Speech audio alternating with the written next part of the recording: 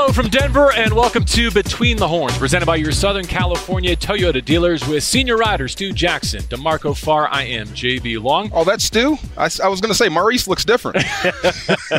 Maurice looks good. He does look good. Svelte. Maurice will be with Andrew Siciliano on your TV broadcast for preseason game number 3, the Broncos and the Rams, coming up 6 o'clock Pacific on Saturday. We're hanging outside the team hotel. I have my trusty hotel pen. Nice. Love hotel pens. They get me through the season. DeMarco arriving in town. Stu, You've been here taking in these joint practices. Why don't you kick us off? What do you observe between the Broncos and the Rams through 2 days of practice? Yeah, I think the biggest thing, honestly, is just Matthew Stafford looking sharp and like the quarterback we all remember from 2021. He's reiterated it multiple times and said he's felt great physically several times, and it's shown with the throws he's made. You know, the sidearms, you see all of that, being able to change the angle on, the launch point like he's always done. And so been really impressed with that, and that's certainly been a positive to see. And then also just, seeing somebody like Logan Bruss, who obviously had that lateral ankle sprain against the Raiders, being able to get some snaps this week was really huge and really important too, I would say. And also just having guys like Cooper Kupp and Darion Kendrick out there has also been really big as well. I mean, there's been a host of other things going on too, but those are really just at the top of mind as far as some of the key updates and storylines that I've been following and paying attention to. I'm sure it got louder with DK on the field. I love the way that guy plays, and I love the way he talks too. Darion Kendrick, absolutely. The best part about him is he's good. The other part about him is he'll tell you he's good. So that's awesome. I love the confidence. And Bruss is going through it, isn't he? When little kids dream about playing in the NFL, they never talk about the injury bug and how you have to fight back from that. So yeah, we'll see how tough he is. But I wonder, with all these quarterbacks, the TV shows and the hard knocks about Aaron Rodgers and listening to quarterbacks, is it disrespectful to put Matthew Stafford in the top 10, or should it be higher? Well, if I'm not mistaken, his peers didn't even vote him a top 100 player in the league this year, right? I mean, that's just one thing that we could point to in terms of how everyone's suffering from recency bias. But Stu, correct me if I'm wrong, from what I saw today, even if you weren't following the football, you could tell just by the Rams' body language that the offense at least is ready for Seattle in week 1. Absolutely. I mean, just even seeing a couple of the deep completions that Stafford had to Van Jefferson down the field, that easily 35, 40-yard gains. You look at the way that Cam Akers and Kyron Williams were running the ball, and also even making plays as pass catchers at different points throughout practice. All things that are really encouraging to see.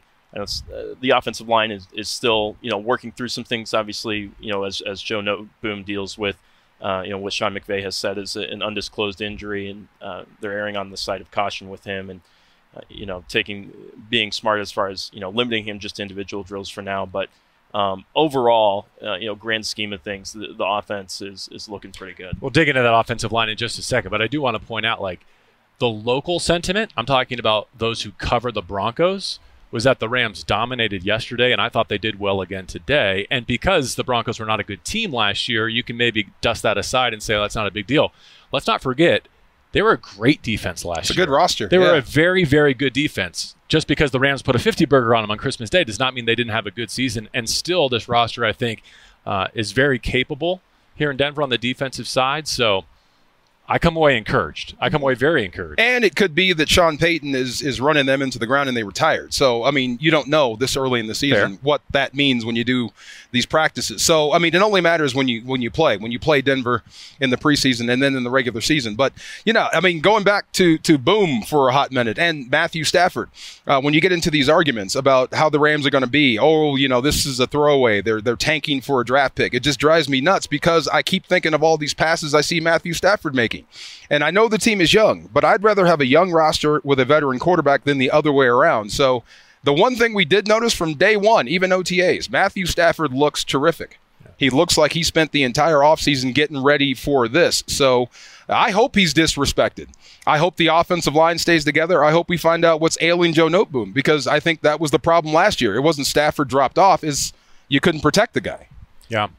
Okay, your bullpen is not always indicative of how you're going to pitch that day. How you play in the driving range doesn't mean you're going to go out and set a course record, but I'm telling you, if Matthew Stafford plays this season like he's played this summer, this is an NFC playoff team. I don't care what anybody thinks about this roster. I can't wait to see it live and in person in Seattle coming up on September the 10th, week 1. But to that question about the offensive line, there's been kind of another bump in the road. And I think a lot of the problems the Rams have had, problems in air quotes, have been productive, healthy, like good competitions, having two viable centers, having two viable left tackles. But if they were gravitating to Stu to putting Boom at right guard, they've not yet been able to synchronize with that configuration yet. Essentially 4 joint practices the last couple of weeks against the Raiders, now the Broncos. He hasn't been in the lineup. He's been out there, but not in the lineup.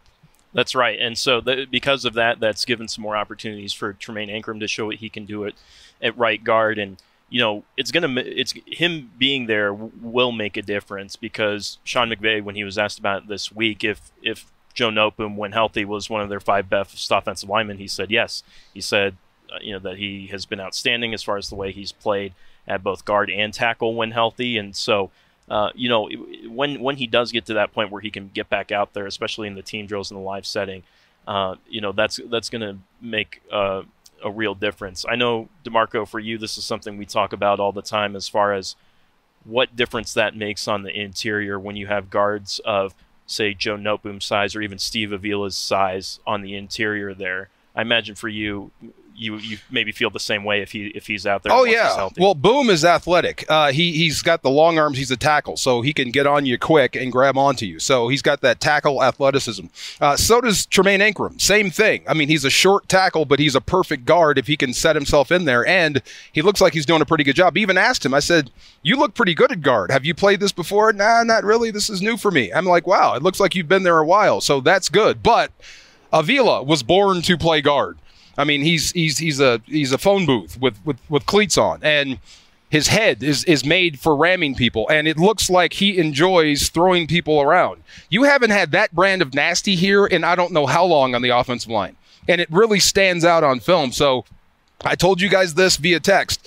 He may be the first Pro Bowl guard Sean McVay has had, because he's going to get that name recognition by going after people. And there isn't another Aaron Donald to go after, or to somebody that can, come back on him. So as long as he keeps getting reps and getting his feet wet and getting up to speed of the preseason and the regular season, he's going to be just fine in there at guard. Did Aaron tell you that? I hope Aaron told you that. No. I know you got good sources on the Rams. Did Aaron say this guy's going to be the Pro Bowl guard? I can watch. I can see. I can tell the guy isn't afraid of anybody or anything.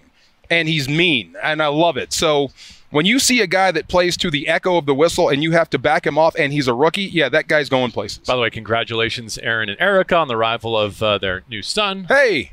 Awesome news. He's not here with the team this week, and I think all the more encouraging that the Rams performed as well as they did head-to-head against the Broncos without the player that we consider to be the best on the planet. Can you name him Defensive Player of the Year? Depoy? No, I like it. Go ahead. Middle name, maybe. Yeah.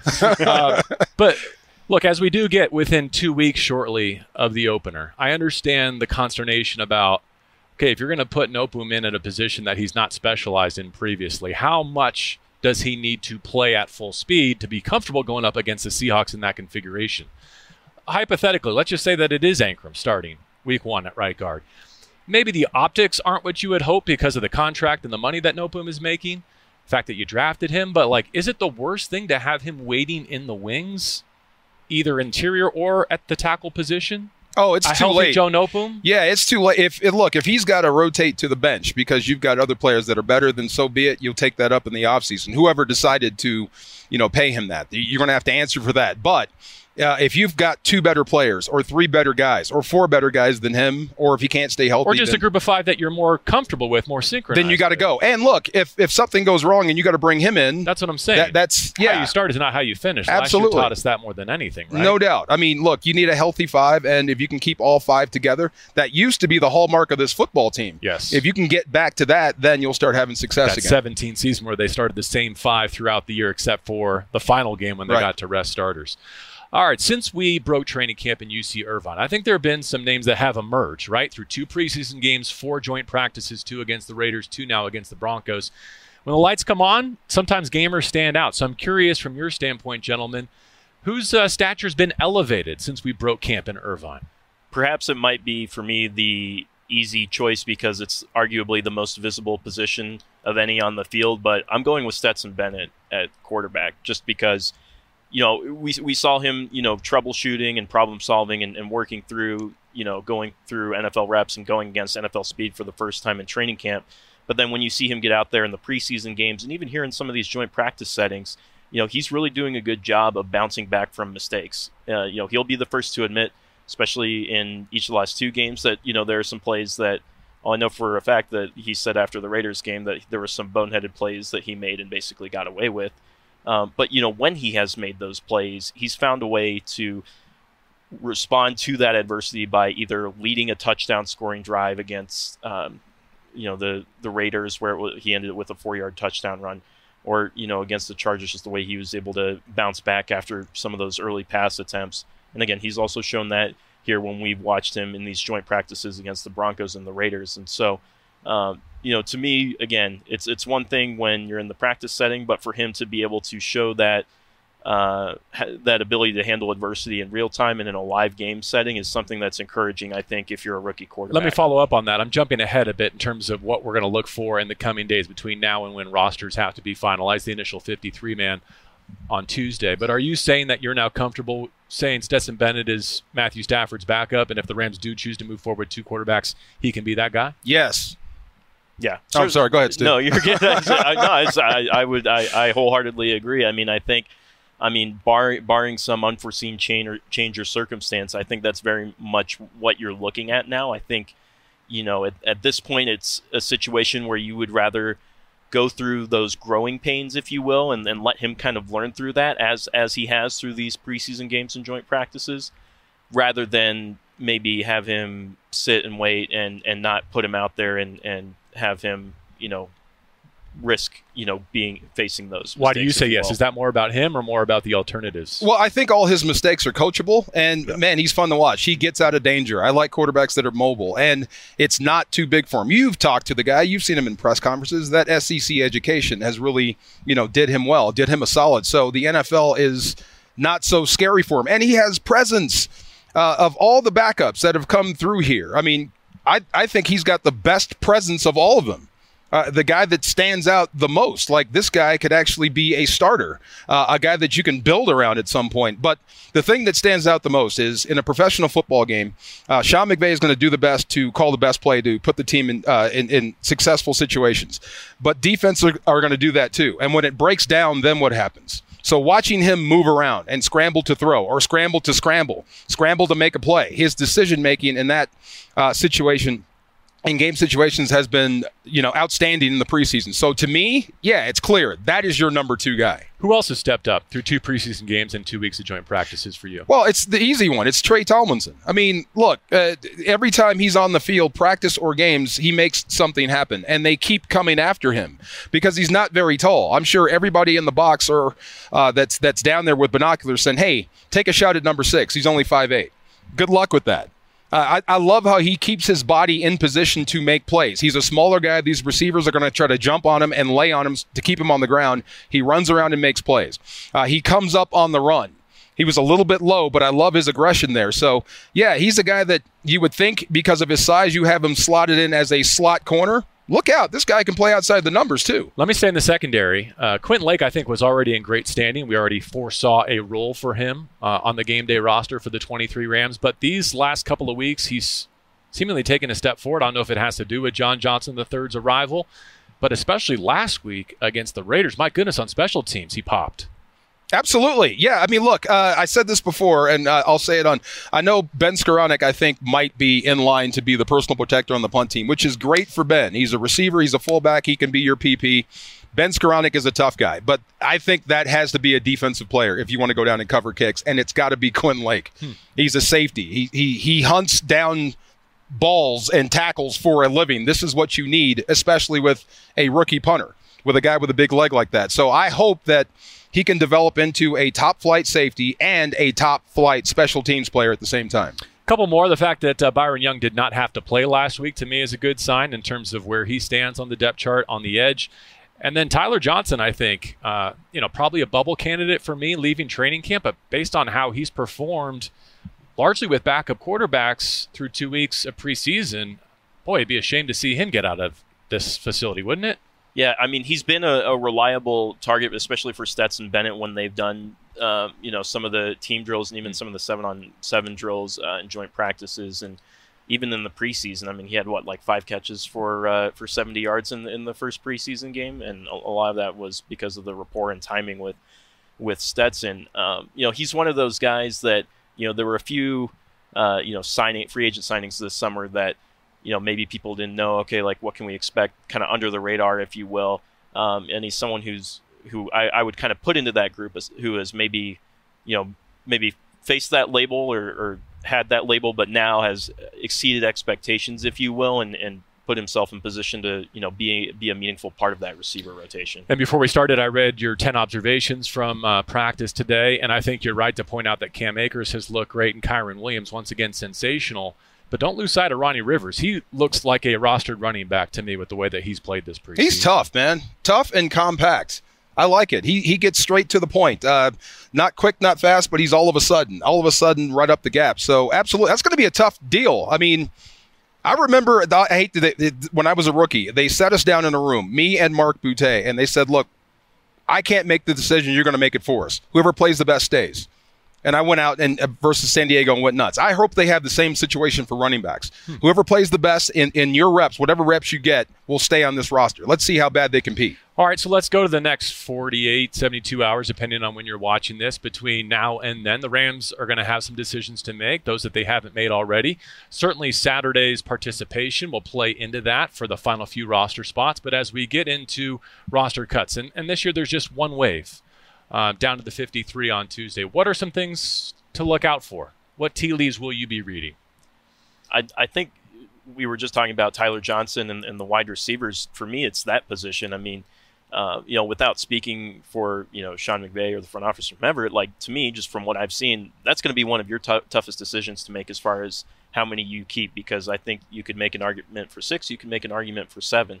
I'm just really fascinated to see what they do with that position, or what that position group looks like, come the day of the 53-man roster deadline, because all of those guys, I think, have had a solid camp when they've been available, and will make it really tough, I think, on Les and company. I think you can make the case for 7 at receiver, and I probably would, for a lot of reasons, including you play a lot of them, right? That is your featured position. I think there are kicking game roles for some of them, like if you want to make Ben Skoranek like your hybrid fullback, tight end, specialist, and 6th or 7th receiver, great. Maybe for Tyler Johnson or Demarcus Robinson, there's a return role to be had, something like that where you can justify, hey, we could see this player being active on game day with a helmet, and therefore we're going to go heavy at this position. Wow. How many quarterbacks you keeping? 2, 3? You got to go light somewhere. I think I would go light at that position. Tight end? To go heavy at tight end if necessary. I like 3. I like 3 tight ends, don't you? Well, I think injury designation is something that I will certainly be watching between now and the weekend and Tuesday, in terms of O'Shawn Mathis, who, I mean, looks like a future edge rusher. Like, you can't wait to see that guy get in pads. But we haven't seen him in that regard yet. And where his health stands relative to some of those thresholds where you decide what roster designation makes sense, similarly for Hunter Long. Based on what Davis Allen did in preseason game number 2, like, it'd be hard to, I think, dethrone him right now as your tight end 3. So what do you do with those 2 players in terms of how they start the year to make sure that no other team gets a chance to put them on their roster? Look, one of you guys is going to have to cover. If you're going to keep them, one of you guys is going to have to play special teams and really, really maximize that. That's going to be your job until you get on the field as a tight end or somewhere else. But it just depends. Where you go heavy, you're going to have to take from. And I don't think you can take from the O-line. You're going to need every guy you can get. So, and you also don't want to take from the secondary. No. I think every one of those guys, with the exception of a few, and I heard this from their coaches, you have to trust the technique, and they're watching. If you don't do the technique and you get beat, that's bad. If you do the technique and you get beat physically, that's one thing. But it's going to be hard to cut some of those guys. And to keep who? Not for a guy that can only do one thing and just play receiver. I mean, some of these guys are going to have to, like, work in the mailroom of playing special teams and play it well to stay. Also, don't be afraid of the practice squad. Like, when you draft 14 rookies and then you add 20 plus more in college free agency, you know that there aren't going to be enough roster spots for all of these projects. But the good news is, if the rest of the league doesn't think much of your chances this year, thinks that you don't have the strongest roster, then yeah, good for you in terms of, I think there's a higher percentage chance that some of the players you do have to release can make it back to your practice squad, and by October, November, December might have a chance of helping you win some games.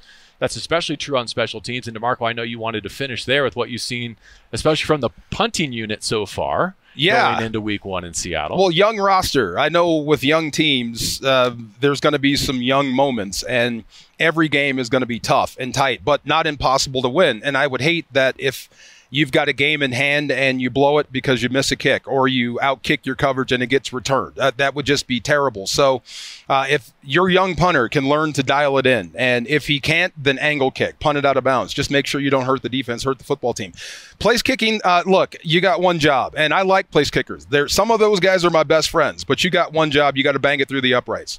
If not, then guess what? There's going to be 5 guys lining up for your job the next day. That's the way it is. So teams has got to improve, and that's going from last season to this season, but it's definitely have to improve from what we've seen this preseason so far. Yeah, between now and when we speak again next week after that initial 53-man roster is made, a lot of tough decisions. But what I find interesting is the front office is going to have to thread a pretty fine needle here in terms of you do have some waiver wire priority this year, right, which is new for the Sean McVay Rams, where someone you might be interested in comes available because all 32 teams are dealing with this reality. But you have to counter that with the financial reality that the Rams find themselves in this year, right? And then also not wanting to stunt the growth of some of these players who have had their moments this offseason, and you would really like to keep to develop with your coaching staff with whom they've already developed a rapport and learned some of your system. All right, a lot of unknowns, including the final preseason game against the Broncos from here in Denver on Saturday night. Hope you'll join us either on the TV or radio side. Stu, DeMarco, and I will be back with a whole lot more coverage next week, a loaded week. It is that gap week between the preseason and the opener in Seattle, but a whole lot to report on and to discuss as your 2023 Rams roster is formulated.